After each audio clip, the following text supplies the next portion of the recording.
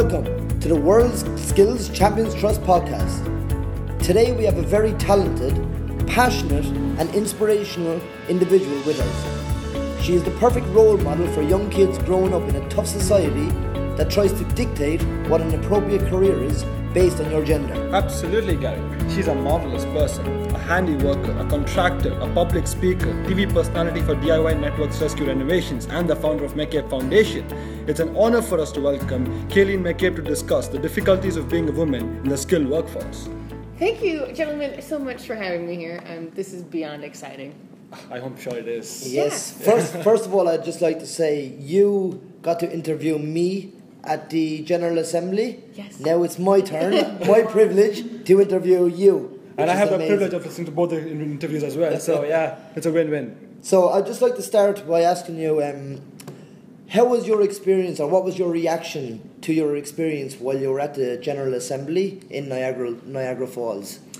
It was more than I had expected. I knew that I was going to have my mind blown just because so many countries were going to be attending. The variety of cultures and people coming together to talk about something that I am so clearly passionate about was amazing. I will vibrate out of excitement because of this event for months. So this is your first interaction with World Skills, I presume? Yes. So how do you think World Skills from an outside perspective has changed your life? Oh my gosh. What World Skills is doing, it's addressing a problem that I see so clearly in the U.S. on the global scale. And I've been aware for years that we need to start talking about this. Being in the entertainment industry, I didn't see a lot of that happening. But World Skills is doing that. I can't wait to cheer you guys on more. It's on. Nice. So, what role do you see yourself playing in the future of World Skills and World Skills competitions? I know there's going to be some competition for this title, but I'm going to be the number one fan girl of World Skills. So I want to support it in every way I can, whether it's through leveraging any sort of past media experience that I have or content that can be created. I don't care what it is. This world needs to get out. So I am in the works with a few other folks from World Skills to talk about, how can we put this on blast? Mm-hmm. Why isn't everybody a part of this or aware of it at least? So you're working with other people from World Skills, you say. What about the World Skills champions? Do you think on your mission of, changing the world with the power of skills, do you think we as champions can contribute? How do you think we fit in this entire picture? You guys are the future. You guys are the ones who are really going to be making the change. I want to be able to support and clear out any big trees, but you guys are the ones who are going to create this world and really make it your own. And so you guys are the answer. And so supporting the decisions and the paths that you want to go with this, I think is the best thing that I could do because you guys are the ones who are going to be changing things. I agree with her. Yeah. I definitely agree. I just want to touch on one of your subjects that you mentioned in your presentation at the General Assembly. How do you think we should begin to address the issue of gender equality within the skills sector? Now, you asked me this question when I was on stage with you, so I'm just kind of turning it back on you, just to see why you think how we should approach it.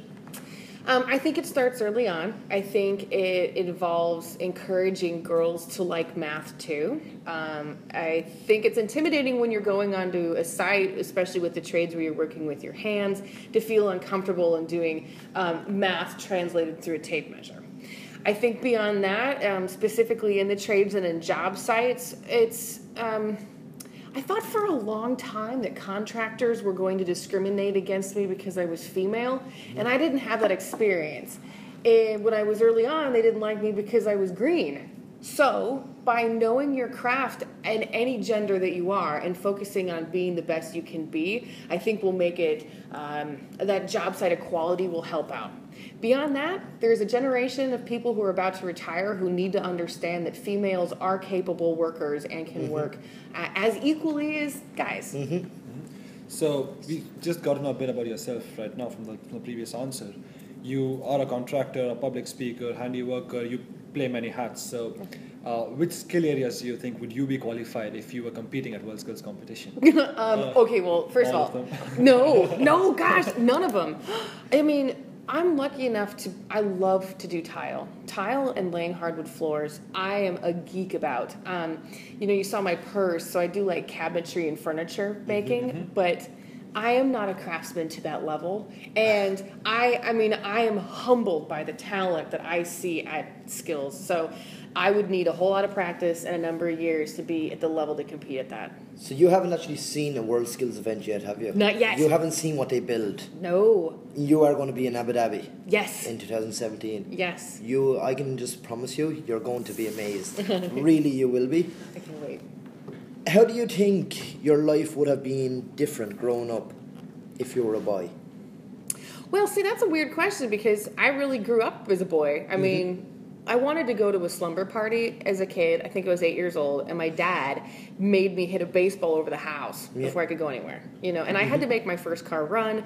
There weren't any girls in the neighborhood. There were like 3 boys and me. And so, these scars are from like playing hockey. So my first jobs were all male dominated too. So I don't know how it would have been different. Actually, I have a second part to throw in on top of that. What advice can you give to young kids growing up with similar struggles as with you? Like you were the only girl in your end of your street, and you only had boy friends. How would you advise them to follow in the same way you did? Do not let what other people think of you deter you from what you want to do. If I had listened my entire life to people say, you can't do that, you're a girl, I would be somewhere else. But it turns out I'm really bad at listening to that. So, listening to your previous answer, it looked like you had a lot of support from society, your parents, your family while growing up. As you said, you almost grew up like a boy. But there are a lot of people in the society, a lot of female girls growing up as well who don't get that support. So how do you think they should be tackling this issue? That is a really tough one, and that's one that I want to help address around the world because my happiness, my true passion of life comes from the fact I get to work with my hands and the fact that someone's gender would be limited from doing that. I'm not sure how to tackle that at the grassroots level. I'm not sure how to I know I want to help, and right now I don't know how to make that happen. I want to support organizations like this because World Skills is global. So you will go back to your hometown and start that. Eventually you will be adults with children and we'll start that. And as the generations pass, may that become a thing that is no longer a thing. But gosh, I wish there was a switch that I could wire and switch, done,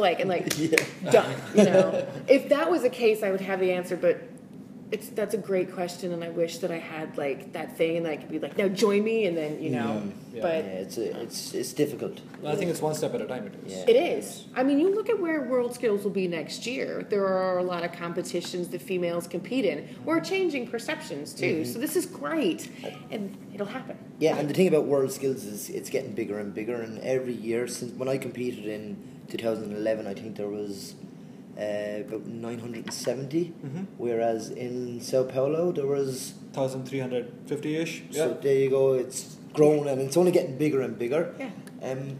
If you had 2 words to explain your passion for skills, what would they be? 2 words.